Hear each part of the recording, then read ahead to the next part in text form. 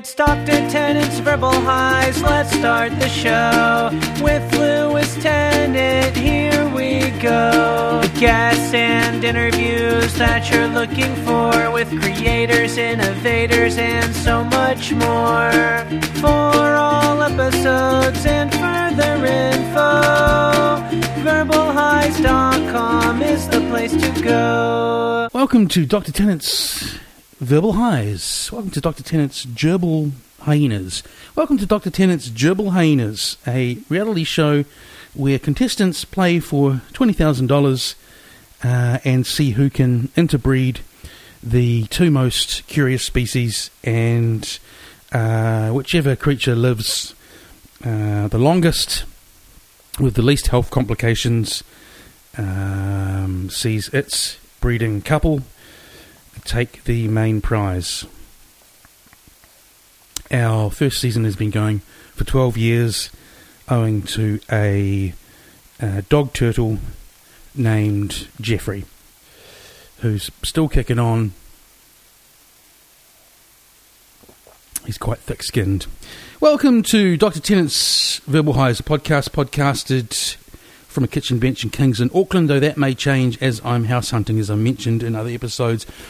It all started when someone pointed out, you're not far off of what you pay for rent, being able to get a mortgage, and that just seemed like where I'm from, the tough streets where I'm from, where we all had a quarter of one parent and ate gravel and walked to school in the snow. It seemed a far off and lofty idea, but it worked out I can do it, so I went and looked at some open homes today. They made me feel quite hopeful about life in general, because some of them in the apartment category, mainly around central Auckland stuff, are quite terrible. And I was like, my God, how do some people live like this? I don't mean it was inhumane necessarily. I just mean that I'm set up quite well, and in the scheme of things, I have been in life. And so, didn't really walk to school in the snow, haven't ended up living in a tiny wee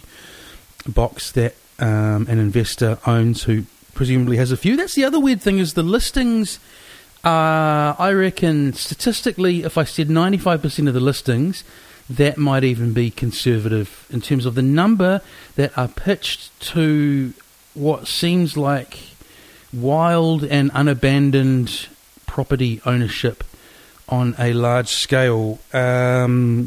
Listing headings like cash cow, show me the moolah. Our accountant owns 4, which turned out to be the owners of the real estate agent. Have your kids' friends pay the mortgage, which was particularly grim, I thought, for some reason. We live in a capitalist democracy. I've said before on the show, I've no issue with capitalism in some of its senses, but the world we live in at the moment is an issue with exploitation. And I guess putting your friends' kids up in a place isn't exploiting them. Everyone paying their way to go to uni, live in the city and stuff, but just the tone of the have those who actually aren't as far up the rungs of the ladder as you, have those families pay for another wee victory in your portfolio. And presumably you could even work it so your kid, even though he doesn't tell their friends, is living there for free, but they're paying for everything. Awesome. So I was asked a lot if I was an investor today, not in property, unfortunately.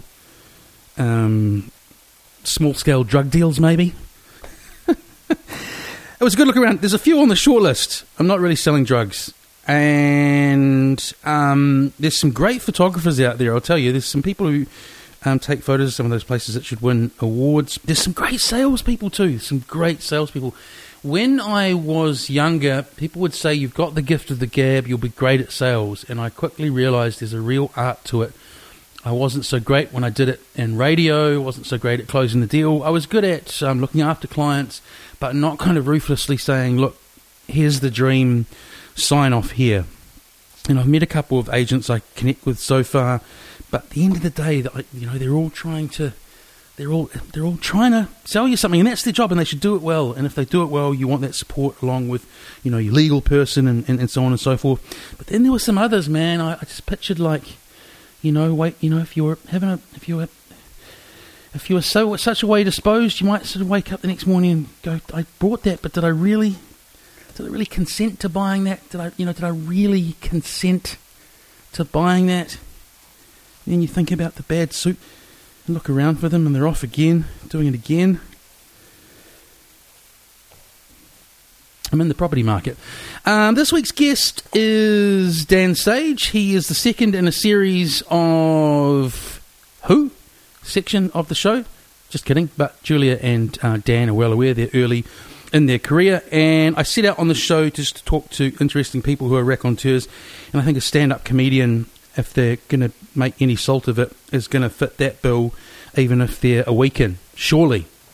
And they both have. Julia was a great episode. I talked about Dan a lot in the last episode. Listen to the intro with Julia if you want to hear about Dan. It's an odd way of doing it. Maybe that's a clever sales technique on my part, but I'll add a little bit more in. With Dan and I, you expect to hear about the instability of working in horse stables, horse drug preferences, Louis C.K., multiculturalism, which segued nicely into racism, strange, nefarious video game love, which ties in with Dan's relationship or breakup thereof. I couldn't quite follow the amount of kids. He had 5 or 6 or 7 throughout, but you'll get the gist of why that's the case. We also talked about Mormon's religion and his attachment to said church. I made a Moonies reference because a Chinese person was mentioned, and then Googled Moonies and was relieved that it does in fact have mainland Chinese origins. Okay then, I'm going to have another student piece of work up in just a second. It's from Ben. Congratulations, Ben. Different flavour to last episode's student work. If you need to catch up, I have been running a Make a Podcast course for my first years, and I'm going to play a range of the best of the bunch. So we had a music-y one last week, so we'll have a weird kind of comedy. I don't know. I'll let you decide what it is genre-wise. It's got a nice feel to it, and Ben has a great, I think, knack for even things like knowing which laughs to leave in. It's quirky, and in the best senses of quirky. So carpi, Ben.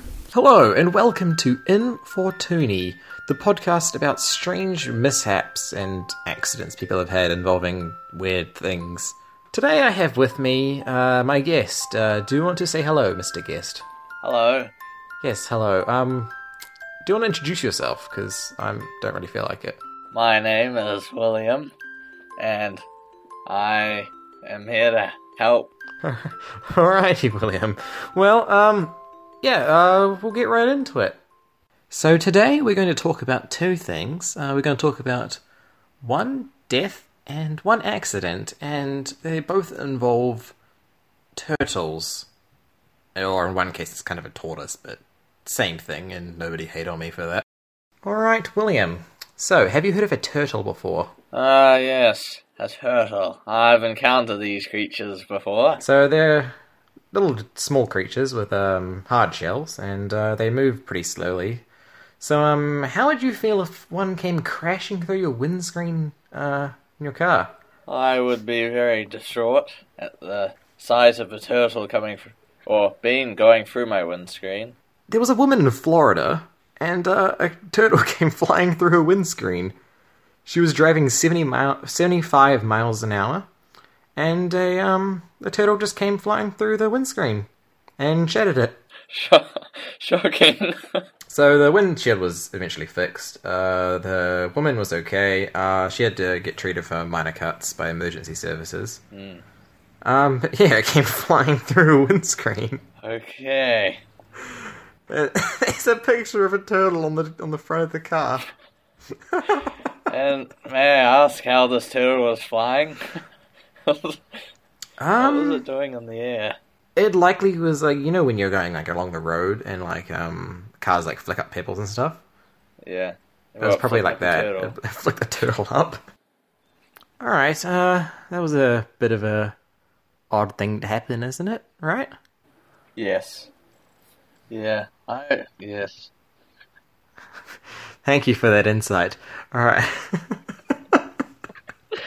All right. So this time I'm going to ask you another question. Are you prepared for this question? Yes. All right.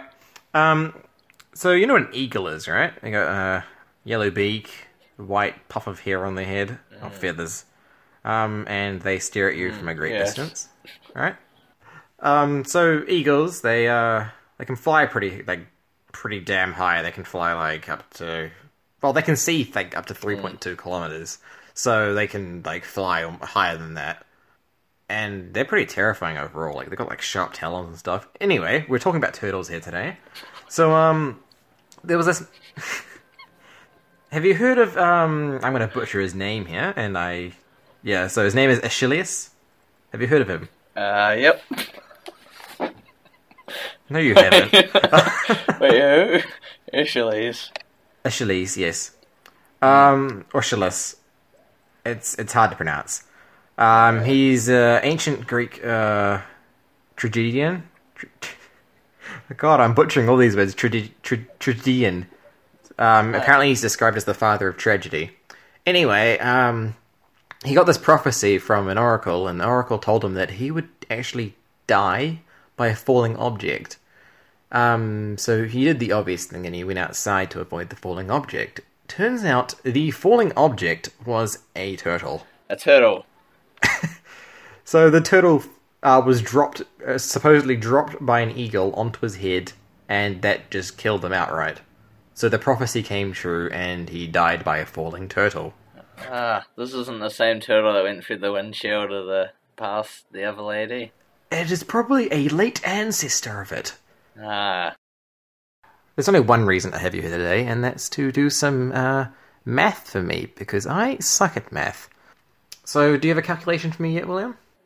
The turtle would be going, according to my calculations, approximately 250.57 meters a second. And that's very fast, isn't it? That is a very fast turtle. So, how much pressure is the turtle exerting on the poor Achilles' head? Poor Achilles will be experiencing approximately 186,506.5556 pascals of force to his head. That's a lot of pascals, isn't it? That is a lot of pascals. So that's basically a bullet turtle, correct? Yes. Very deadly. Deadlier than a bullet. They say to watch out for sharks, but really you should be watching out for falling turtles. And with that note, it brings our show to a close. Thank you, William, for joining me today. No problem. And we'll see you next time on Infortuni. See how we go, getting to 26 episodes for this year on the old Verbal Highs, Gerbil Hyenas podcast. This is Dr. Tannen's Verbal Highs. Welcome. We're in the second year of my podcast, and I got 50 eps up in the first year. I don't know how I did it with everything else, but I did it. And I set 26 for this year, and I think I'm up to about 16 or 17. So it's going to be a busy November or December, so it's great to see you. It's great to be here. It's great to be here. And we've just been, I'll introduce you in a second, we've just been sitting outside spewing podcast gold for minutes, so we thought we'd better come on in. Little intro. I'm with Dan Sage. He's described in his bio as a giant pile of poor life decisions, and described by Brendan Lovegrove as Hamilton Bogan funny. Dan has been performing stand-up around the North Island for the last 3 years. I like your honesty when I read that. Do you know what I'm getting at? Not the first bit, the end bit, that you specifically, you didn't dress it up, you didn't say New Zealand, you didn't even try and sneak in Nelson, just the North Island. No, I'm not intelligent enough to be convoluted or sneaky or have layers to anything I do in any way. So, honesty is the tonic of the dumb, I find. So so how old are you? I am 33. 33. So I figured that stand up for the last 3 years. How'd that come about? That came about for me. Basically, it's a bit macabre, but sort of decided, and in hindsight it's a bit macabre, because I sort of just watched a Louis C.K. special, hadn't heard of him before, hadn't really kept up my comedy fandom to that stage, and it was a sort of, the way he was doing his comedy and the way he was attacking everyday things, but he was doing it with a sort of maligned, I felt a maligned hate that I could really get behind. I sort of thought, oh, you can be a bit of a dick and be a comedian. So many have made a career from it, man. So I wrote a 6-minute set about an experience I had drinking bad Up and Go, and 3.5 years later, here I am. Is that still in the set list? That's the go-to. That's the go-to joke. That one. It's called French Fingers. So starting with a heavy-hitting topic in the stand-up comedy world, you used the word macabre for Louis C.K. Was what he did really macabre? No, I mean, my opinion is not really in the norm. My opinion is that he had consent, so I don't think he did anything wrong, really. Yeah. I sort of find it a bit weird that, a few years later, Me Too happens, and all of a sudden, these ladies. So I'm not trying to diminish what they went through at all. But I'm with you. Except, just wait with me. I'm on the same page. I don't know about consent in some cases. I've had this conversation with a number of people. I'm not condoning what he did, but to his credit, he apologised, which many haven't. And also, I think that, not to minimise what he did, nuance gets lost these days. So if you're putting him in a kind of Jimmy Savile, Bill Cosby basket, well, your argument's kind of flawed to begin with, isn't it? Yeah, it's totally unfair. I mean, it's not like force was ever a thing. It was more that I agree with what he said in his apology. I didn't realise just how much of a power imbalance was in the situation in his mind, and I get it from a comedian's. Comedians tend to be people that think in very simple terms. So he thought, I have permission. What's the problem? Did it? Probably never thought twice about it, and then he got up and checked Twitter one morning and went, oh shit. Which is funny, because the actual act I would think twice about, in terms of like, I would reflect and go, if it were me, that was quite odd. Yeah. It's actually, so maybe not macabre, it's more in the, and again, not to minimise if someone's on the end of something they're not into, I get it, that's awful, but it is in the odd category. You wouldn't delightfully place Bill Cosby's actions in the odd category. No. Are you old enough for the Cosby Show? Yeah, I mean, I was, although I was more a kid of the Fresh Prince of Bel-Air sort of era, the Simpsons era. That and Seinfeld's where it really, really started for me. I think Seinfeld, a big part of my journey as a comedian was when my grandfather bought me Jerry Seinfeld, I'm telling you, for the last time on cassette from the warehouse for $2. Nice. And I listened to it over and over again, and I just couldn't believe how much control he seemed to have over the audience when he's talking about knives and forks and going on a plane.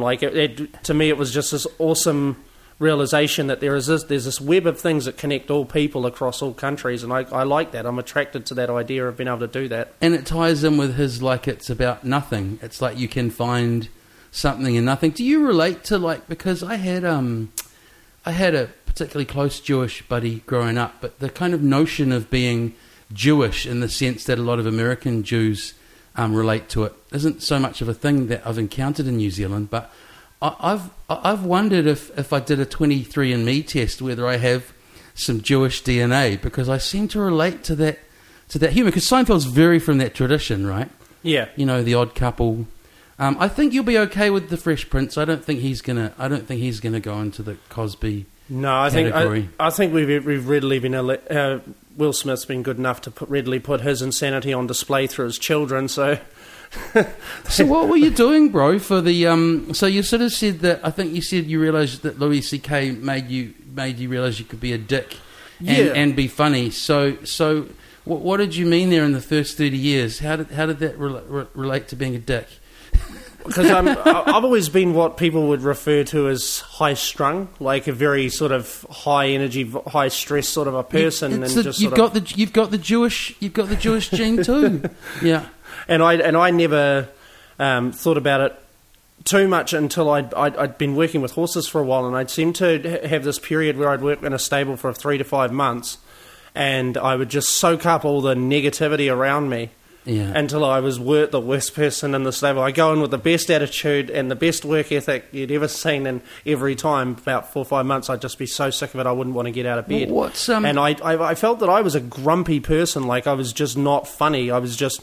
I could make people laugh.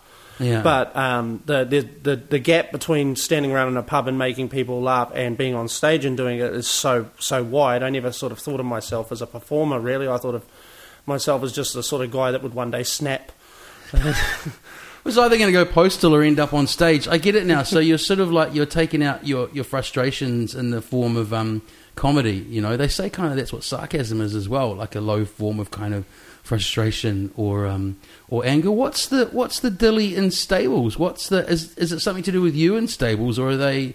What's in the environment that makes them toxic? I think it's a combination of, like, you in any stable you're working with between 5 and 10 other people, and you're just in each other's faces for 16 hours a day. It's a split shift most of the time. Everyone gets like 1.5 days off a fortnight. It's not very well paid. Is it wealthy people who need their horses kept up? Yeah, most racehorse owners are at the very least middle wealth. Some people own like 8% of a horse. But they've got full-time staff of... Yeah, the trainers will normally have full-time staff of handlers and riders who work track work. Most of the bigger jockeys don't go around they'll go around on gallop mornings and ride their mounts for upcoming races, but most of the jockeys don't do the morning work. That's done by other riders who are either too big or not skilled enough to really make it as... You're making me think what you describe. It sounds analogous to something like shearing, where you're kind of in a sort of smelly little warm box with animal smells all day and lots of other people. Yeah, and it is hard. It's hard yakka. It's especially for a ground handler. I use Ballymore Stables in Matamata as an example. You would take anywhere between 10 and 15 trips some mornings to and from the stables with a horse, leading a horse in each hand. Yeah. About 800 metres to the track, drop them off, pick up 2 that had worked and walk them back. Yeah, right. Put them out in their day paddock, feed them, and you just repeat the cycle for about 5 hours. But it's punishing, and that's 6 days. That's 6 mornings a week, and then if they want you to go to the races, then you're doing a 16-hour day for about $50. Really? So, are you allowed to wear headphones while you're doing all that walking and stuff? You can, but it's not something I'd advise. Horses are very plugged into the environment around them, True. Especially if you're walking them around in the dark. You need to sort of be able to think forward, sort of spot hazards before they come up. It's like birds that like to crouch down in the rough, or rabbits that wait until you're right on top of them and go and take off, and the horse jumps on your foot, and then you lose one, and that's when things get bad. Does not sound like a job for a pot smoker. You'd just be paranoid. No, but I managed it somehow. Oh. Okay. They don't drug test the staff, which is weird because they drug test all the horses. Really, which is very strange. I suppose Fire Lap set that precedent, didn't he or she? Yeah, I picked that habit up in the racing industry just because it was so prevalent when I was in it. It's probably not so much now because it seems now the industry's very much populated by foreigners, people from other countries that come here to work. There's at some point you wake up and you realise I could be in a petrol station, pumping gas for better money for a 40-hour week and 2 days off and breaks and all sorts of, because out in the country and dairy farms as well, those OSH rules, a lot of those rules around how you treat your workers, they don't exist. Right. Outside of cities. Analogous to like fishing boats where suddenly you're in the Wild West. Yeah. So what an interesting combination, because I'd imagine the drug of choice for horses would be amphetamines. So you've got these very stoned humans and these very up for it horses. Well, they don't. You wouldn't get away with putting amphetamines in it. There are, but that's what they'd be. That's what they'd be tested for, right? Yeah. Like there's greyhounds and cocaine and vets and stuff like that. Yeah, I mean, there's a lot of shady things that do go on in racing stables, and this sort of like was coming up in the comedy scene a couple of weeks ago. There were a few comedians going, the horse died in the Melbourne Cup. Yeah. And they're going, they'll ban horse racing, why should we race them for our entertainment? And I was sort of thinking, well, it's a bit unfair. But the worst part about that whole thing is that it's often the biggest stables, the guys with the most money and the least, they could lose for a year straight and they're still rich beyond your wildest dreams. Oh, absolutely. It takes one big win, right? Yep. They're the ones that quite often are doing the dodgy things. Which I'm glad. I don't think they're big amongst your listenership, so I should be fine for lawsuits. You'd be surprised. But a lot of people do take really good care of their horses, and that's what I hated when I saw them going, "Oh, get rid of this industry." It's like in this country alone, it employs nearly 50,000 people. What's the whole thing? It just takes one bad egg, doesn't it? Yeah. And so you made me realise the way you're talking about horses and not wearing your Walkman and so on, that horse whisperer thing is really a thing. So you struggled with sort of the tightly packed in humans, but did you come to the job through an attraction? Not an attraction. That sounds a bit dodgy. Through a love of horses. Move over, Louis C.K. Got a double act coming to the classic tonight. Was it an attraction, love of horses? Not so much as a general love of animals. My grandparents raised me, and they bred boxers, so I grew up around boxers, which are notoriously difficult to train because they're just giant.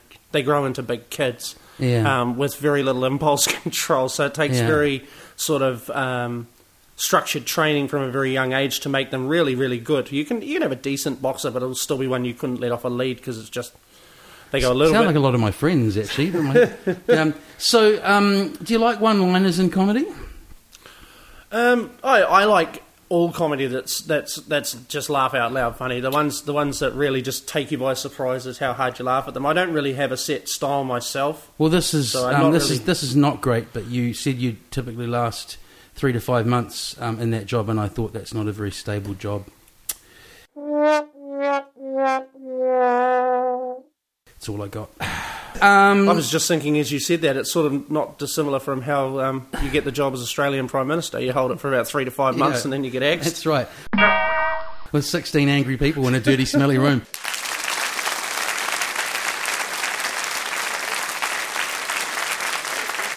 So, are you born and bred Hamiltonian? Because you've driven up from there to do shows tonight, right? Yep. We're at Revelry and Big Wednesday at the Classic tonight, doing some new material. I was born in Rotorua and was sent to live with my grandparents when I was about 18 months old. So mostly Hamilton raised and reared, but born in Rotorua. What did the folks do to move from Rotorua to the Tron? Oh, they were always there. It's I was a product of rather extremely young parents in the mid-'80s. They were both 15. 15? And, wow. They weren't very capable, so my grandparents stepped up. And back then they just saw it as their thing. I just sort of grew up not really knowing about it until I was sort of 10, 11. And if it's not too personal, have they kind of, like with age, kind of sorted it out now and then back in your life a bit more, or your birth parents? Oh, my birth parents, my father actually looks after my kids at the moment. There's another whole nother story. So how old did you say you are? I'm 33. 33, so fucking hell, I'm halfway in between you and your dad's age. That's really odd. Because Mum had me at 19, I thought you were going to hit me with that. Because when I grew up, 15 is a lot younger, but you know when you're a kid, because Mum ditched Dad for a number of reasons, and it was just like, my mum's always the youngest mum. She's 19. And then when I got past 19, I was like, my brains were falling out of my head when I was 19, you know? And so your grandparents were based in Hamilton. Yep. Where'd you go to school there? I went to Insole Avenue School.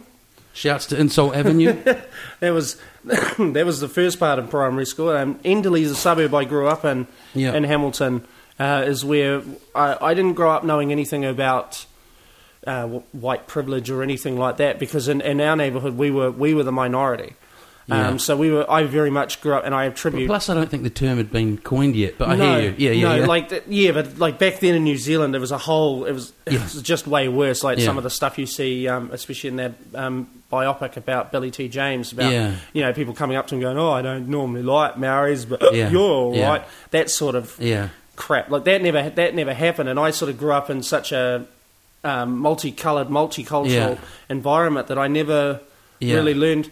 South Park taught me what racism was, because before that it was just people who these people talk different to these ones, but you can understand them all. And sounds similar, man. Like people talk about multicultural Auckland and stuff now, and again, I'm a bit older than you, but I grew up, let's say if growing up, your childhood and then your teenage years, I was under 12 in the 80s, and then I was teenage through the 90s. And same thing, I grew up, I don't know if you spent much time in Wellington, but I grew up sort of on the cusp of Lyell Bay and Kilburney, and all my school photos are like Indian, Greek, Chinese, Māori, Samoan. Good way to grow up. Yeah. That's why the racism in general doesn't make any sense to me, and that's even though I understand it from a technical standpoint. Like, I understand how, like, 200 years ago, it was probably still, in an evolutionary sense, quite a necessary function, because if you saw someone, if you were out in the wilderness and saw someone that looked different to you, there was a good chance you were in trouble. So I get that, but I don't get why it's taken us 150, 200 years of knowing that it's wrong to still in parts of the world have it just be rife. So, yeah. What is it? It's fear, it's ignorance, it's an unwillingness to try new things. It's a whole bunch of things, isn't it? And it's taught too. It's one of the few things about us humans that we wouldn't develop naturally. We in places, in parts of society, it's a learned behaviour and it's handed down. Just like some of the I've grew up with kids who had parents that just sat in the shed and drank all the time, and now they're parents of kids that sit and they sit in the shed and they drink all the time, and it's not because they're necessarily bad people, it's just because that's all they know, and they were taught to set their sights low, so they got what they wanted, and that's it. That's very insightful. Yeah, I know what you said. Like, I was thinking, I'm sort of painting like I was in this multicultural paradise as I grew up, like still through high school and uni and stuff, pretty white. Pretty white clique I was in general, usual sort of like New Zealand then, Māori and so on. But when I think about it now, if I'm a bit more, not honest about it, but I've noticed because I told you before I teach, with my first years now, it's much more natural for a bunch of friends or a table of people there just to be kind of, one from each category kind of a thing. And so I've noticed that change from when I was at uni and school, that they're just kind of growing up in this sort of like, Rose's box of... Are you an only child? I'd imagine you would be with... Technically, no. I've actually got... my mother was a very busy lady. I've actually got 3 half-siblings, one who I've actually never met, and... so I don't really have a relationship with, but I was raised sort of as an only child by my grandparents, so... Stop bringing up all these similarities to me, mate. That's really weird. I thought I was an only child till whatever age my dad met someone much younger who's only a bit older than me. That's the mum of my younger brother and sister who are on Facebook, who I have a Facebook relationship with. Very odd. And while we're on the family buzz, you touched on it before. Not typical these days. You have 6 kids. That's right. Technically, I have 7 now. Yeah. Since I've had a bit of a rough year separating from the mother. By separating, I mean she formed a relationship with a guy she was playing PlayStation with. Oh online. No! And his partner left him, and she went down to Napier to be with him, and they've been together, I think, 4 months and married now. But that's... Did you have any idea that was going on through the game? I sort of, I mean, eventually, it's what led me to sort of go take extra measures to find out what was going on. And when it became obvious, and then I found out that one of the 6 might not actually be my son, I sort of went, well, that's enough of this crap. She's a problem gambler too, so that was an awful sort of ongoing cancerous sort of thing. But it was enough of a relationship that whether it was 5 or 6, you must have been together a while. Unless, at 10, just short of 11 years we were, yeah. Okay, and can I hazard a guess that all this started changing around 3 years ago when you decided to start doing comedy? No. We're going to sit you on the couch now. Just oh, where's the Kleenex? Yeah. No, about 3 years ago is when she got pregnant with number 5. Yeah. And that's the one that's sort of in dispute. It was a gradual sort of disintegration from then on out. All in all, it's sort of gotten to a point now where my father's taken over day-to-day care of them, and he lives with my grandparents, and so do all the kids. Been on the waiting list for Housing Corp myself when I was with the kids for nearly a year and a half, and was still on the second tier down, which was a bit strange. With all those people jammed in there like sardines, but that's sort of I've just stepped aside to calm things down a bit. It's all legal and stuff like that. It's all legal. I got to be careful what I say because we got to, it's sort of a thing before the courts, and even though there's no chance that the plan's agreed to and everything's sort of sorted out in that respect, the main thing is they're safe. their lives aren't going to change too much, and I'm just 10 minutes down the road. So, yeah. And you got a sense of humour in all of this? I think honestly that was where it when this stuff really kicked off around the end of last year, start of this year. It's when I went down to Palmerston North and had just had the 3 or 4 best shows of my life down there for the Comedy Hub boys down there, and I realised that the more pressure was going on me, the more I was letting go on stage and being more in the moment, and in that time I've gone from getting nervous before I perform to just ready to do it and just loving it a lot more. So I think honestly pressure made me a better comedian. I sort of wished there had been a cheaper price to pay, but you know, a lot of people have to settle for a worse deal in life than I've gotten. So I'm pretty grateful good attitude. for what I have. That's right. Here. Glass half full. Well, you know, you said you got a sense of humour about it. So I'll say, you know, with that family story, it's well done for reinforcing every stereotype of the Hamiltonian. Yes, I had to go through a decontamination shower on the way in here. That's right. Just to get rid of the airborne ones. As long as I don't cough, you're safe. Why does Hamilton it's sort of like, it's harmless, right? It's kind of a meme. Like I see it a lot on 7 Days. It's just like something that someone joked about once that's become like a joke that's based on the joke, isn't it? It's a town down the road thing, I think, in New Zealand, because Hamilton gets it, but we mainly get it from Aucklanders. And when I was in Palmerston North, I realised this, because in Palmerston North, they all take a dump on a little town down the road named Shannon. Shannon. They all hate the name of that town, which is ironic because that's the name of my ex's new partner. So it's funny because I hate Shannon too, just not the town. I've got nothing against the town. Well, I hate to burst your bubble, but when I lived in Wellington many years ago, we were well aware of the mocking of Hamilton. But I was just wondering where it came from. It's a relatively modern thing. I don't think it was in our folks' generation. It's something that sort of has been done on a radio show somewhere like 15, 20 years ago, and now it's like, you know. In my life experience, I think, because it's a shit town meme. It is, and I think because I growing up there in the 90s, it was just a boring place to live. And I think that's really the butt of the joke, really, is that it has been for a long time quite boring, and it even still to some extent, when compared to other places like Christchurch, Wellington and Auckland, in terms of nightlife, it is quite boring. It's just, it's 20 bars that have all got different logos, but they're all basically jamming out the same music, and there's not a lot of But I hear it's changed. Yep, there's a healthy music scene down there now, and we've got a budding comedy scene that we're growing through Dan Rolling through Underground Comedy, and myself, I run an open mic show at Navara Lounge, 3rd Wednesday of every month.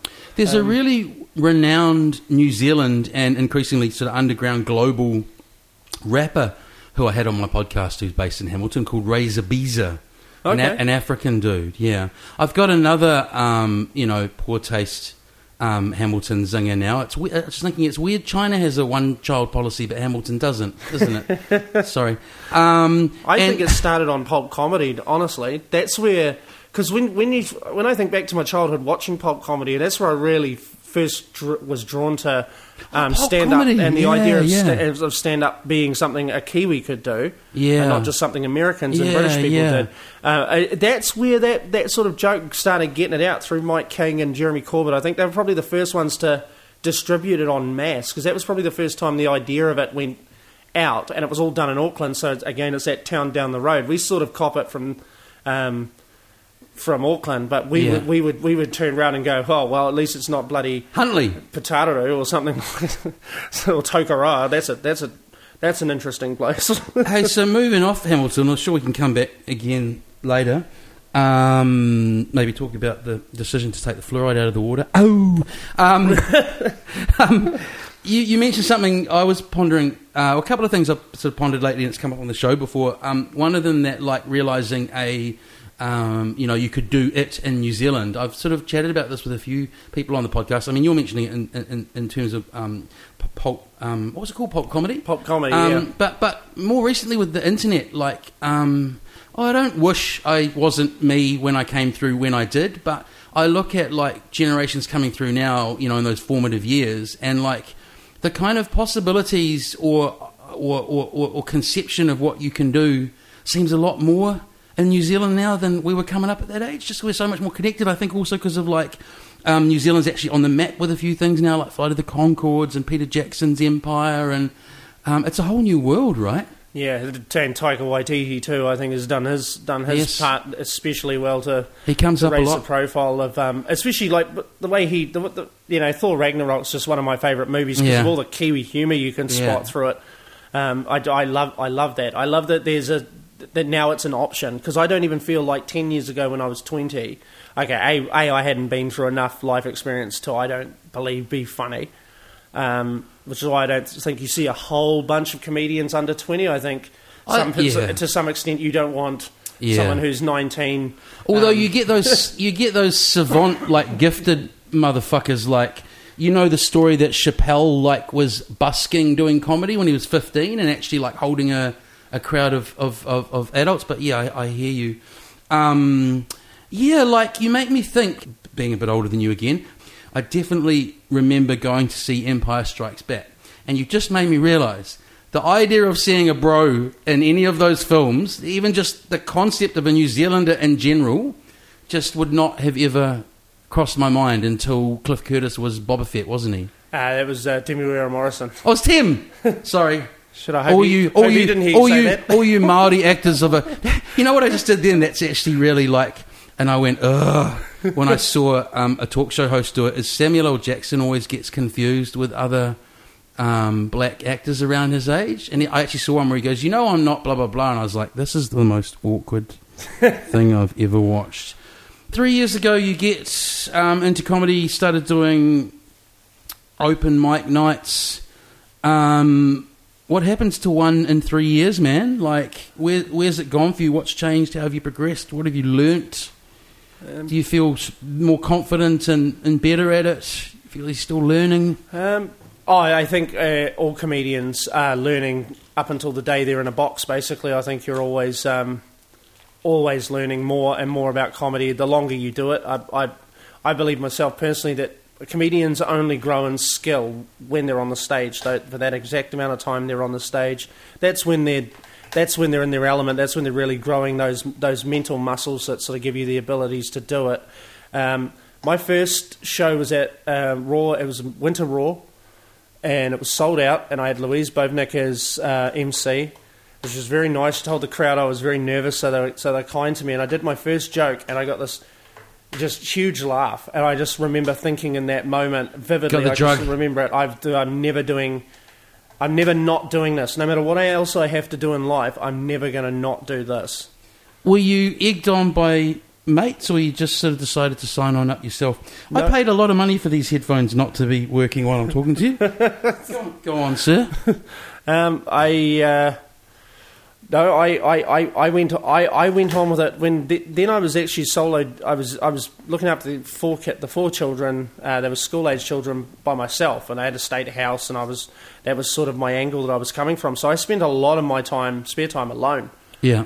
And just due to the sort of mental sort of things that happen when you're with someone who's a really bad gambler, I was sort of systematically cut off from having friends. Yeah, so any friends I actually had were Americans and Canadians who I played PlayStation with. Shout out to Shepherd 2420 if he's listening. So I really got.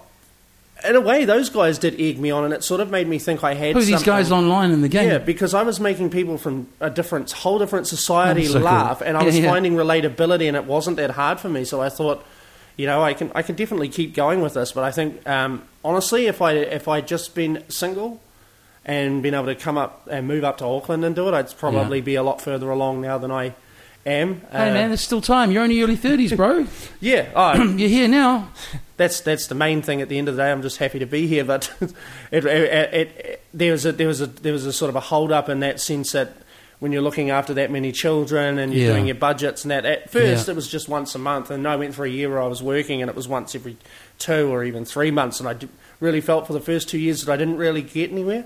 It really was at the end of last year, start of this year, where I started to really get my stage presence really started to come into its own. And when I got the Late and Live All Stars Out of Towns show spot. Yeah. It was my first paid gig at the Classic, and from that moment on I sort of knew, okay, well, I've got to keep going, I've got to really keep pushing, and ever since then it's just been a continual grind, and you've got to you start out with all these preconceptions of, I'll get to a certain point and I'll be making money. So now I'm recognised professional comedian from Hamilton. I'm Hamilton's only one at the moment, but I've got 3 guys who are right behind me, Matthew Fleet, Joseph Scott and Dan Rowling, who are just they're right behind me, especially Joseph Scott. He was in the grand final of the Raw Quest. You guys a little posse, a little like, you give each other tips on, tags and hang out and drink and whatever. Yeah, we try to make sure that we're sort of helping everyone that wants help, and everyone shows a willingness to sort of want to go forward in it. And we actually formed a show called Tron Jovi this year. Oh, nice name. Which we took down to Palmerston North Fringe Festival and had a decent turnout there and had a good show. And we did that in Potaroo at a little theatre in Potaroo as well, and had about 40 people. So we had about half of Potaroo out that night. It was good fun. Well, if I can, and we've done it in Hamilton too, and had a good night there. So if I can take you back to the the virtual psychologist's couch, what I'm hearing, man, is our conversation's kind of going full circle. Like, you had a lot on your plate for 4 kids. We're talking about, sort of our grandparents, parents' generation, they just kind of did that, but it was weird. So it sounds to me like you should ride this, because it's kind of your renaissance. It's like about sort of you time now. Yeah. And you've found something that you just kind of want to... That's it. And that's my commitment for the next couple of years, is to go absolutely balls to the wall, because now I'm actually free enough to do it. And I'm going to see where this goes. Basically, I've never aspired to any real fame. I sort of would like to get to the point where I think wanting to be sorry to cut you off, I think wanting to be an accomplished performer and do well in something that by its very nature involves being on stage doesn't necessarily mean that you want to be famous. For some people, it's a weird thing that comes with it. Look what happened to Chappelle. He disappeared to Africa for 1 or 2 years, however long it was, because longer, right? Yeah. Because the fame part freaked him out. So it's like the centre of being at the moment. So what, you do a bit of work to get by, but you're just concentrating on moving your comedy career forward. Yeah, I do a little bit of work on the side for my friend Elliot Jessup down there in Hamilton. He owns Game Kings, which is a really cool website for board games. Working for him has enlightened me to the fact that there are 3,000 different versions of Monopoly, and every universe incarnation you can think of. There's Roald Dahl Monopoly, for God's sake. Like, I want to open the box up and find out what they called the streets, but I haven't. It's be amazing. You go, look at these pieces, look at these cards, look at these names, and then about 10 minutes in, you go, fuck, it's still Monopoly. do you know about the Scrabble? You must know about the Scrabble. What would you say? Scandal recently, the New Zealand Scrabble. No, hadn't heard of that one. Okay, the way I heard it was they've released a New Zealand version of Scrabble, but all the Scrabble champions and a bunch of linguists, basically, in other words, the Scrabble people you don't want to fuck with, the professional players and the experts of English, are annoyed because there's like a whole lot of Māori words, but they didn't think about how many tiles you'd need for those different kind of vowel combinations. And then there's stuff that like shouldn't make sense in the Scrabble world. Like, I'm trying to think of one on the spot. Like, there might be like Cherbro's a word, when it's like, hang on a second, that's 2 words. So there's just a bunch of stuff that they feel. And when I first started reading it, I was like, oh, you fucking nerds, whatever. But as I read on, I went, man, they've got a point. Like they've just butchered this game in the name of releasing it just before Christmas to sell a whole lot of New Zealand Scrabble. Bro, you want board game trivia? I've got it. So how does a website for board games work? You mean selling them wholesale? Yeah, I think I'm not really down with the. I just sort of send out the orders. I just do dispatch. But he sells board games. Yeah, it's and all sorts of sort of party drinking games. Cards Against Humanity, it's a big one for him. I've really enjoyed sort of messing around with the Office copy of that one. Like a lot of things, board games are one of those things that like many try. And, like often in op shops, I've seen some failed like board game from some guy in like, Dunedin who tried to make a trading game like Monopoly. But when they hit, they hit. How many versions of Twister are there, do you reckon? Is that a board game? I don't know if it's more of a mat game, really. Yeah. I think there's a drunk Twister too. There's one that's purposefully made extremely difficult and you have to drink, drink as a punishment. I think that unlike Monopoly, Twister's a lot about who you're playing with. Know what I'm saying? I'd love to play Twister with Joseph Scott from Hamilton because he's 7 foot goodness. tall and is. It's not what I would have chosen, but He's I've got a different body shape to him, so I could sort of tuck in where he can create arches and that sort of thing. I'm just thinking logistics here. okay. I like that you sort of took the potential erotic angle out of discussing board games. So last question about Hamilton. Why did Hamilton take the fluoride out of the water? I was going to ask that before. What did you think about it when they did that? I don't know, because I'm all for adding heavy metals to water supplies. I think it should be done more. You've got the Hamilton narrative. If you could survive it, you deserve to live there. Fluoride in small amounts is not toxic. It keeps your teeth in. Well, it didn't work for me. I've none of my teeth are real, but I do. Lewis moves on quickly. No, I've taken. I'll tell you what. Ever since they took the fluoride out, I can't really drink it. It's changed the taste. I used to. No, think they put it back nice. in, haven't they? I think the rest of the country said, "Look, you have to put it back in." Oh, yeah. Local body politics is that engaging. Actually, I do have a couple more questions. One's demographic based. How many people live there?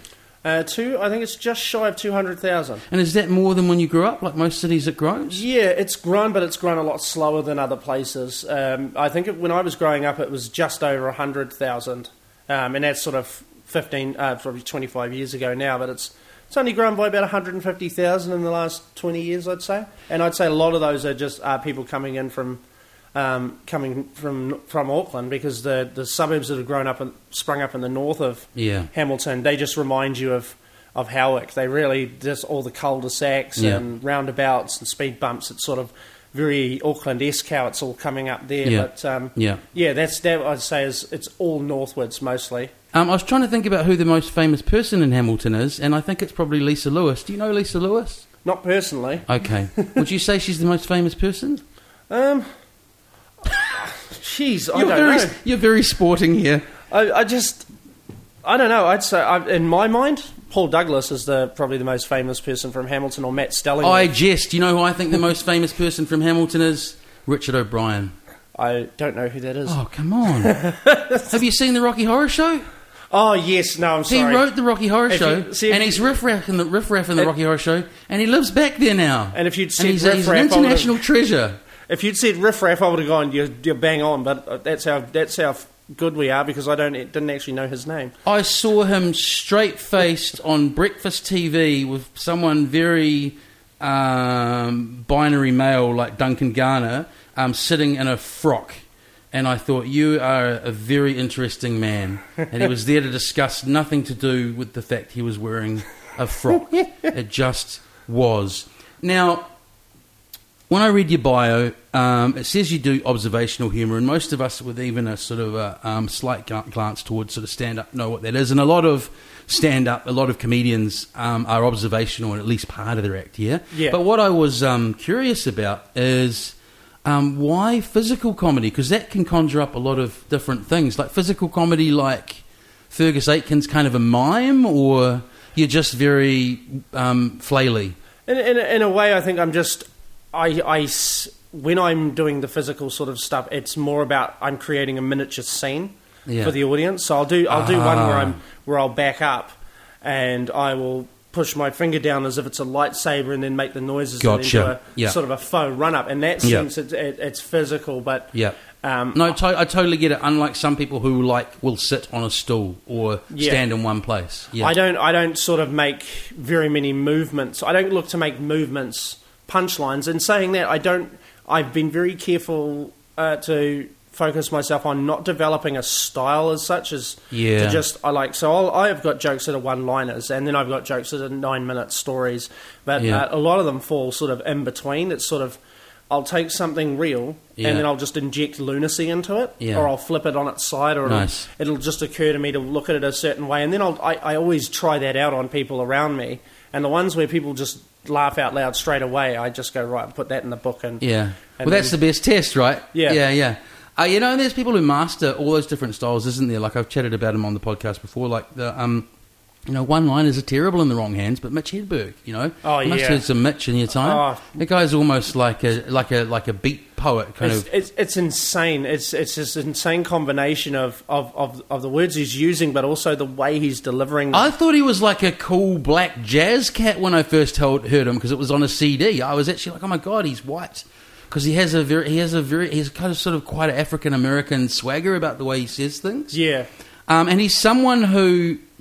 Sort of like Borat, people are often tempted to impersonate, and it never goes as well. I was just thinking about doing a Hedberg line to you, but they always just end up me going, yeah, all right.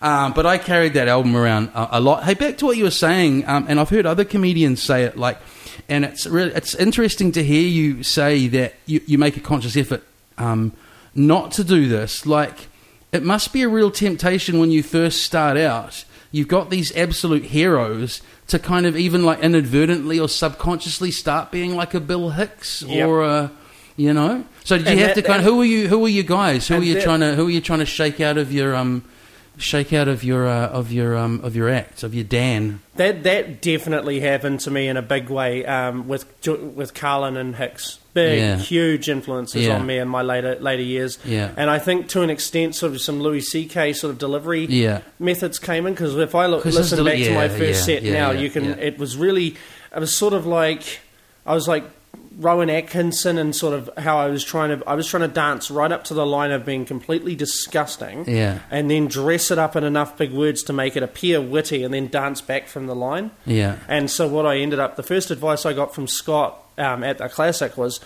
does Scott coach people, does he? When you're Raw Night, he goes to every Raw Night, so he's there to see all the rookies. But once I've gone on to do late in lives and pro shows, he's almost never there, because at that point he trusts you to. He's seen what you're going to do. He knows sort of how it'll work. His first lesson to me was word efficiency. And the other piece of advice was look at the audience every now and then, because my first probably 10 gigs, I could not maintain eye contact with any of them. I would walk from side to side. Well, back to Mitch, he made a career out of that, didn't he? Yeah. He was terrified of crowds. Have you ever seen Aziz Ansari do stand-up? I've tried. He has watched, and I'm not dissing the man, because he was saying it happens, he's still funny in his own right. He has watched a lot of Mitch Hedberg. Yeah, he does his own Aziz version of Mitch. Pryor originally was trying to be Cosby. Yep, and that's where he got a lot of his delivery from. Hey, great line. I've said it I'm going off on my own tangent now, but great line. I really love it, because we found out how awful a human Bill Cosby is, and I think I've said it on the show before. But I've seen Richard Pryor's wife interviewed on a couple of docos. Have you heard what she said about the difference between her husband Richard Pryor and Bill Cosby? I'm not sure that I have. Okay, so they'd try and go over for dinner and stuff, and there was a bit of a friendship and so on going, but the Pryors always felt like the Cosbys kind of judged them, because they were far out, taking loads of drugs, and Richard Pryor did the act the way he did, and Bill was so, ironically, saccharine and clean. Yeah. And I saw this footage with her many years later, Richard's long gone, and she said, well, you know what I always knew before even all this stuff broke? She was like, Richard was clean on the inside, dirty on the outside, and Bill Cosby was clean on the outside, but dirty on the inside. And I went, man, what do you think of this? It's a weird segue. Actually, it's literally a weird segue. What do you think of the scooters up here, man? I've been looking forward to seeing them in action. I haven't seen any yet. People get into two camps about them. I haven't seen them yet. I'll sort of reserve judgment till I see them in action, but they look like They look like the sort of thing that Kiwi males could easily turn into a bunch of ACC paperwork without any trouble. We just, the Kiwi male cannot be trusted with high-speed vehicles in general, just because, especially, I can't imagine what it's like going down Queen Street on a Friday night when, or some of these cashed-up youngsters from the North Shore swipe in 24 of these things and go around in a gang. Some people, it was something that could be easily hidden in a shed or whatever as well. The Kiwi were a bit rough around the edges. Look, I hope it takes off. People have been so sort of funny about them. I saw someone post that someone had abandoned some in her street, and I posted, I don't think they've been abandoned. By that logic, the cars on the side of the road have been abandoned. I think you'll find they're in between trips. But I don't know, we've got to have some solution for all the cars, right? Yeah. I don't know. And a practical one at that, because practical solutions in for this country's problems seem to be in very, very short supply. And it's sort of amazing to me how no matter what anyone tries to do in New Zealand, someone's got a problem with it on some level. Yeah, that's what I'm getting at. And It's they've always like, got the loudest voices. Just shut up and just see if it works, man, if it's not harming you. And I read this Herald article that was hilarious because it just actually said nothing. It was like 3 examples of something like he whizzed past the elderly woman at 25k and nearly hit her and continued on. And I'm like, so he went past her on the scooter and nothing happened and no one got hurt. Ban them now. Yep.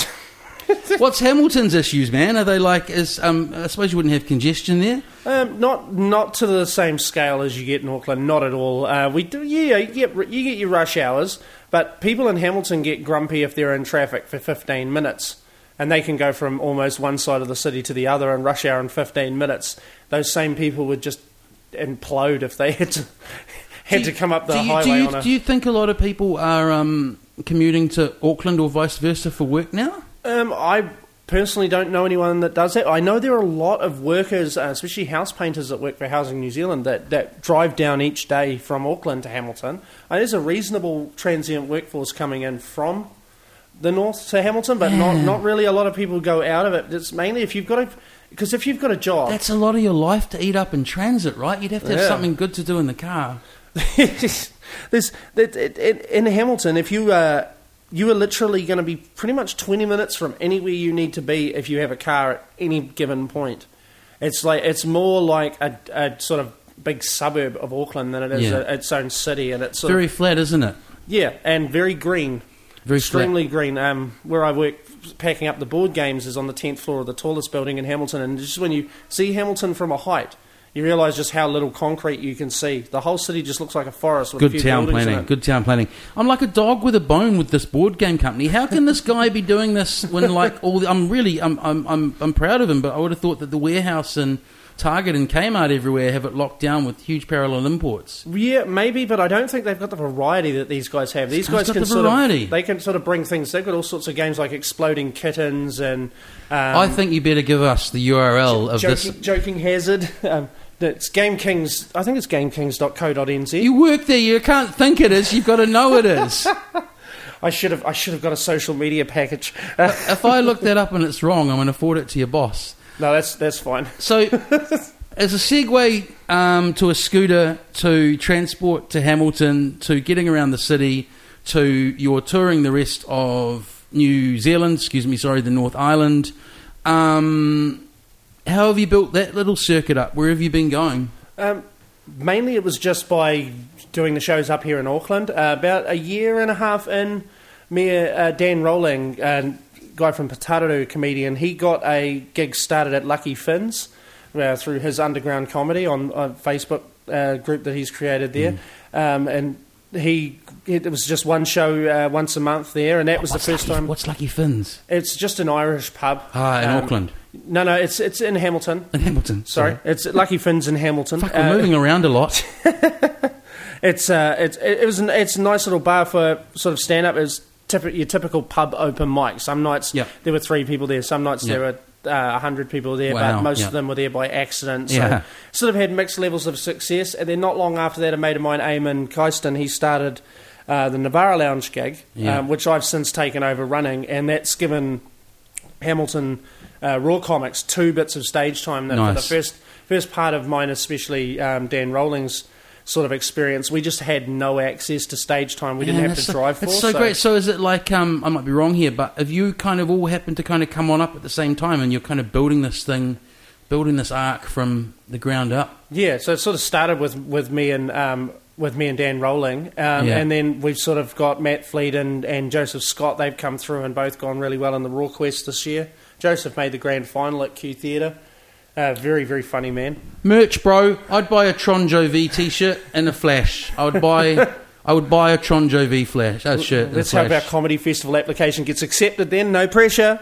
So don't worry, I know people. So regrettably, I asked you about your touring the North Island, and somehow we're still in Hamilton.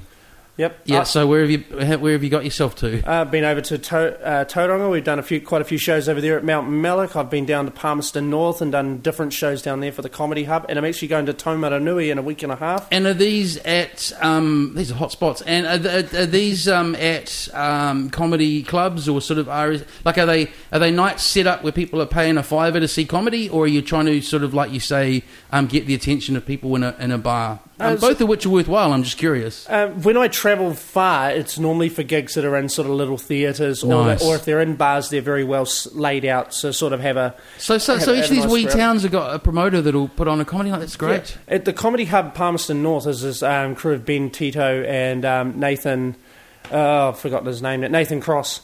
He'll hate me for that. It's all right. You don't know the name of the company you work at. It's fine. I don't. There's THC. No, they organise shows right around the whole Central Districts region. They're organising the one in Taumaranui. They're doing shows in Bulls and Shannon and through Palmerston North. So some of the shows were sort of in little theatres. Other ones are in pubs. Normally, if I'm doing pub gigs, they're only in Hamilton and Auckland. But yeah, you get a pretty decent mix. It sort of depends what you're doing. If you're going to an open mic night, well, if people are coming out to a comedy night, that's in your favour to begin with. Yeah, because what you were saying before, I think, is good for your chops as well. Like, fuck, I've got 100 people here, and I'm going to make up a number. I've got 20 seconds to either win them over, or they'll continue like drinking and doing whatever they're doing. We'll get back to the different cities in a sec. Got a few questions asked about that. When I had Di Hemwood on the show, I think it was self-driven. Like, he was really driven when he first started back in the day, and they were like commandeering RSLs in like small towns outside of Wellington, and it'd be a mix of like an old digger just sort of like half buried in his pint, a couple of young creeps. It was like a real mixed bag. But the funniest thing I remember Di saying about it was that the radio mics would interfere with the classic like RSL food orders ready. Yep. So Di would be halfway through a gag and be like, number 23, steak and chips and a traffic light, number 23, drown out the rest. So there might not be an answer to this, and it might be variable. But I am curious, like, are you starting to learn that a Tauranga audience wants a different flavour slightly of humour than a Hamilton audience, than a Palmerston audience, or is it just the humour's the same everywhere? Definitely. One thing I've noticed is that you have to water down some of your more sort of edgy is probably a broad term to use, but your edgier material when you come to Auckland, you water that down a bit. When you come to Auckland? Yeah, you water it back. And when you go outside... Oh, God, we're a bunch of bloody conservatives. Yeah, when you go outside of Auckland, everywhere I've been outside of Auckland, they don't mind it. Hang on, back up. So, category sex, violence, politics, where are we here? Give me a... I've not in 3 years seen political humour work in New Zealand. In the New Zealand context, I haven't seen it work. But I haven't actually been to Wellington, but I hear it's very big there. Yeah, it would be. A bunch of it's where all the politicians are and the civil servants and stuff, isn't it? But yeah, what sort of things are you cutting out in Auckland? Like, what sort of content? Oh, so I don't know, because it's sort of the whole sort of world's changed on me in the last... Like, are you eating... Yeah, no, it's because the whole world's changed in the last 5 years. Like, because I can remember comedians years ago, forgive my French, that would readily use the word faggot. Yeah. And they would use it all the time, and it would never be, and it would be laughed at. And now, to even say that word... It's not a great word. It's not a great word. It has bad connotations. But now, like in the last 10 years, I've seen that go from acceptable to not acceptable. So when I come to Auckland, I'll do this bit about a French doctor. I didn't know they had French doctors. I thought they healed everything with cigarettes, wine, and arrogance. Hey. And when I'm in Hamilton and Palmerston North or Tauranga, I'll also add on. It's like the time I met an Asian Mormon. I didn't know they came in that flavour. I'm not trying to be... there's nothing wrong... there's nothing wrong with that. No, you're not racist in that. No, and I don't think so, but I have had Auckland audiences... A little bit vaudeville, but working club, but still, That's sort of the section of New Zealand society I come from, I guess, and to me it's not, I've had audiences pull back when I do it, so I'll do I'll say, for some reason they're fine with me saying that a whole region of people never trained in medicine, but they're not fine with me saying, well, it's kind of weird to see an Asian Mormon. I grew up in the Mormon church, so it was weird because they were all white or brown. So you even have trying to think of the term, you have a contextual stake in the fucking joke, lighten up, people. Yeah. We were just talking about that outside before we started recording. Like, people who are outraged when they're not really outraged. They're just outraged because it's something to do when they're not doing their mind-numbing job. Yep, it's just people are just by their very nature they need to hitch their wagon to something and stand up for that, even if they're wrong. And that's why if you really like to stress yourself out, you can go into the Stuff's comment section. You told me off the mic that you actively go there, which I actually thought at the time. I was like, Jesus, that's some self what's the expression, flagellation, is that the right word? I think it's more masochistic, to be honest. I go in there basically to see what I can come up with in the face of their ignorance. So if I can come up with something witty that gets 30 laughing faces, then I'm to me it's sort of like winning the argument. But it's more like I go in it with no stake. Like I couldn't care less if they're right or wrong. A lot of the time it's more about calling them out for being a shitty person and being also I just realised with you it's professional development. You're seeing what hits and what doesn't. I'm stuck on this Asian Mormon thing. Now, never mind Auckland, I have a feeling that you've got down as far as Palmerston. I think if you drop that in Wellington, you'd get a kind of...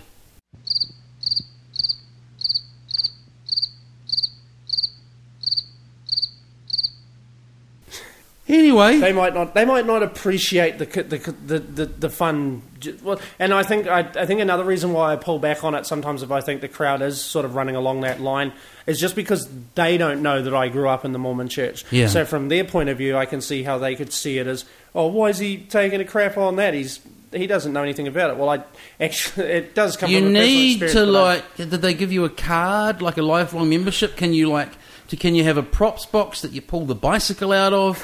Do you have an old name tag? I don't anymore, actually. I used to have one, but I don't have one anymore. Speaking of adding race into the conversation when it's perfectly legitimate and fine, relax everyone.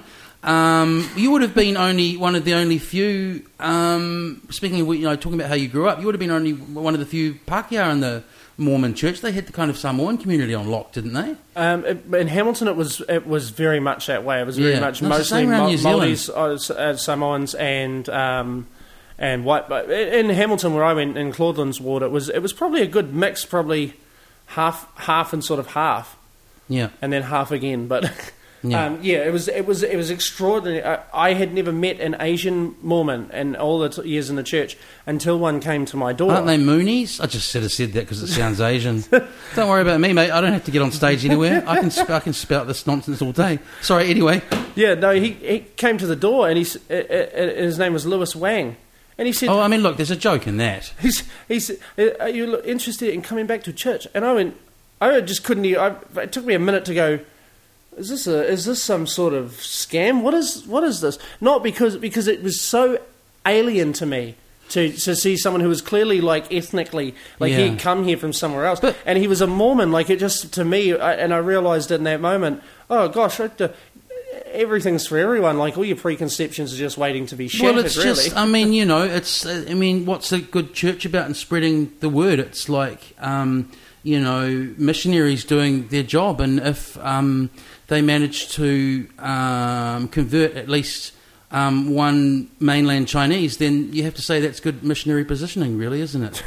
But I don't understand. So why did a Chinese Mormon named Lewis Wang come to your door to convert you when you were already in the Mormon church? So I'm referred to as what's called a non-practicing Mormon. So I'm baptized into the church, which means technically my soul belongs to them. When I die, I will go to third tier heaven, which is sort of like heaven Huntley.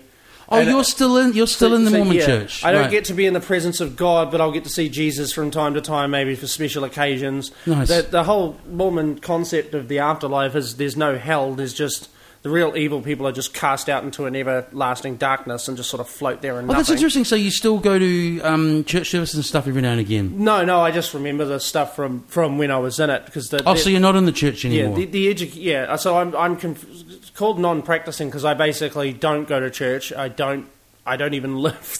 I don't even live by that code. It sounds like you're out of the church, but the church refuses to let you say that you're out of the church. It's sort of once a year they track you down and they come up and say, "Would you?" And they're really non-offensive. They'll come and they just go, "Would you like to come back? Is there any? Would you?" Thing, and if you say no, they're like, "No worries, you have a great day." Oh, that's right. Very polite at the door. Some of the in terms of door knockers, Mormons have been nothing but fine. I do wonder why. It seems like there was a flooded market for both Mormons and missionary Mormons, and you would think they would have at least pre-GPS had some kind of marked map where they knew that you were already, because it's sort of you can't. They probably have something double coat, can you? They probably have something like that in a bunker in Salt Lake City under Salt Lake City in the Mormon headquarters. Yes, yeah. Well, I just so. No, that does interest me. So how did you... Was it through family, or did someone before Louis Wang, invite you to the church? Yeah, it was a family. It was a family thing, extended family. It wasn't my grandparents directly. It was sort of second cousins that happened to move in down the street. And initially, when I went along, it was just because they did a whole bunch of cool social stuff, like going out to the pools and having barbecues. I went to Christian camp because it was like 2 weeks away from the family, and there were a bunch of like girls around, and we were all hitting puberty. It was all pretty innocent, but yeah, that's right. You sort of like. And they do, at night they would do, it's just regular old home brand Christianity, but they definitely do the hard sell in the evenings. Yeah. And it's an interesting time of your life, because I think you're pretty susceptible to, but then, I didn't realise how it's sort of like, not harsh, but, what's the word for what my mum did? Not harsh. Cut and dry, I'm not sure. But anyway, I brought the Bible home because they sort of, got me on one particular holiday, and then I found it in the bin about a day later. She just didn't even mention it or anything. I don't know how I felt about that, but hey, I don't know. I think some people have that opinion. I've had that opinion for my own kids. I don't tell them what to believe, but if they said, "Does God get angry when you swear?" I say, "God's not real." I might be wrong about that. Contentious. I always tell them that's my opinion. Yeah. I just don't think. I think one of the problems with kids being raised these days is that they are too sheltered from the world. Yeah. And they're growing up into a meaner. This world gets meaner and nastier on the ground every single day. Yeah. For everyone. I don't know about that part, but yeah, I think they are. They definitely. They're probably more mollycoddled, but maybe we're just being like back in my day. Are you old enough that you remember when, if you were on a jungle gym and you fell off, it was just concrete? Yep. Yeah, I mean, shit. I chipped 3 teeth going through. I thought I'd jump through like James Bond through that submarine hatch and went crunch. Yeah. Landed on the concrete, but still the teeth hurt. Yeah. Teeth hurt worse. Yeah, and it's weird. I wasn't even an adventurous kid, but I can recall vividly the feeling of, oh man, my body just was not built to absorb concrete. Everyone's had that feeling when they're a kid. I know that's not where you were going with it, but what you're saying with your kids, that's right. I think I think not unless it's something completely batshit crazy. Not restricting your kids and where they end up in that regard is a good thing. And I've thought about that with religious study. Like my friend, who's incredibly intelligent, talented guy, basically dropped out of school at 14 or 15 because his parents sent him to St Pat's in Wellington, which had a really heavy, RE program. But it was just about pushing Catholicism. Why shouldn't... I guess it might be at some schools these days. RE should be about, here's the world's religions. This one thinks this one does that, this one has these gods, this one has these rituals. Make what you will of it, know? I think religion... I've got a pretty... radical idea that I just thought up in my head, but I actually think they should teach RE in schools as a simple Joseph Scott joke, which is God as an entity is not as I once supposed. Turns out God is a triangle with 9,000 sides and 0 points. I think, and then you let them make up their minds. It really is tonic for the stupid, to be honest. And I say that mainly because somewhere there I about 14, I was talking about it with kid gloves because I didn't know where we were in this Mormon church. No, I remember being 14 and hearing the prophet, because there's always a prophet for the Mormon church, saying that God saw him. There's always a prophet for churches with an F. Yes, and he was saying something about how God wanted him to do this and God wanted him to do that, and I said, there's no way of knowing. I realised very consciously there's no way of knowing whether or not he's telling the truth or he's completely full of crap. And seeing as how I don't hear the voices telling me how to live that all these other people are saying they hear all the time, maybe this is a load of crap. I think it's good that we don't hear voices. They all do. A lot of really heavily practicing Christians say the voices guide me all the time. I'm like, God Almighty, that's famous. You ever notice with right even with I don't know if you watched that thing about that cult that everyone watched on Netflix a while back, but just things like that in general. A lot of the time, God or no God, good intentions, whatever. A group of people, a commune, a religion, or whatever. It always ends up. Absolute power corrupts, and something happens, and one of the leaders is fucking everyone, or someone else is embezzling money, or someone else is buying jewels. It just seems it's very cynical of me and maybe a bit depressing, but the human condition seems to I'm not even talking about religion and whether there's a God or not at the moment. I'm just talking about these organisations and where they go wrong. It's an interesting facet of human society. Yeah, that sort of people with just the right amount of charisma. Can get a whole lot of other people to go along with whatever idea they're selling. It's sort of amazing to me. Amazing, because I could never. I mean, I sort of think now if I'd been back in 1930s Germany and I'd heard some angry little guy with a weird mustache going on about how everything's the Jews' fault, I'd like to think I would have turned around and gone, "What an idiot!" But you get swept up. Swept up, and there's something about that, energy right? that forms between the speaker and the audience. It's not dissimilar from what happens at a really great comedy show. It's the same thing where the energy is just forming this loop. Well, Hicks was a preacher, right? Yep. That's where he got a lot of his. No, sorry, I've got that wrong. Not Hicks. He wasn't a preacher, but he learnt that. I've got that completely wrong. Kinison. Sam Kinison. So love him or hate him. He's speaking of objectionable material or not. I actually find him a bit gross now, but I get why he's a legend. But he got that bombastic style from. He was from a long family of, I think, Pentecostal preachers, like the proper, performy, screamy preachers. And he went that way. He became that way. Got hit by a car. He got hit by a car. It was a serious head injury that did sort of set that loose in him, and Roseanne Barr was exactly. You and I listened to Rogan. I was just about to say I'm about to steal content from one of the most downloaded podcasts on the planet and to put onto mine. I wasn't sure if I should mention it or not because I don't want to mess with Joe Rogan. No, I think Joe Rogan's a sweetie, and people who think he's a douche and blah blah blah blah blah miss the whole point, man. He is one of the most sort of interesting and influential public voices on the planet right now, and I love stuff like how he's got a better higher education than people who finish the degree I'm teaching. He's talked to experts in every single field. He's really open-minded about it. Looks after his friends. I got a bit of a bromance. No, he's cool. And at first I thought people were like, "Oh, you should listen to Rogan." I'm like, what do I want to listen to a MMA guy, ex-Fear Factor, muscle douchebag? Yeah. But it's that classic, you've got to evaluate something. You've got to check something out before you evaluate it, right? Do you listen to Maron? Mark Maron? Yeah. That's another good podcast. I have done, but I don't listen to anything religiously. I think you don't do anything religiously. We've cleared that up. I think with Maron, maybe not all the eps, but for you, essentially being a student of comedy at the moment, it's definitely worth going and listening to the ones he's done, with the greats. Yep.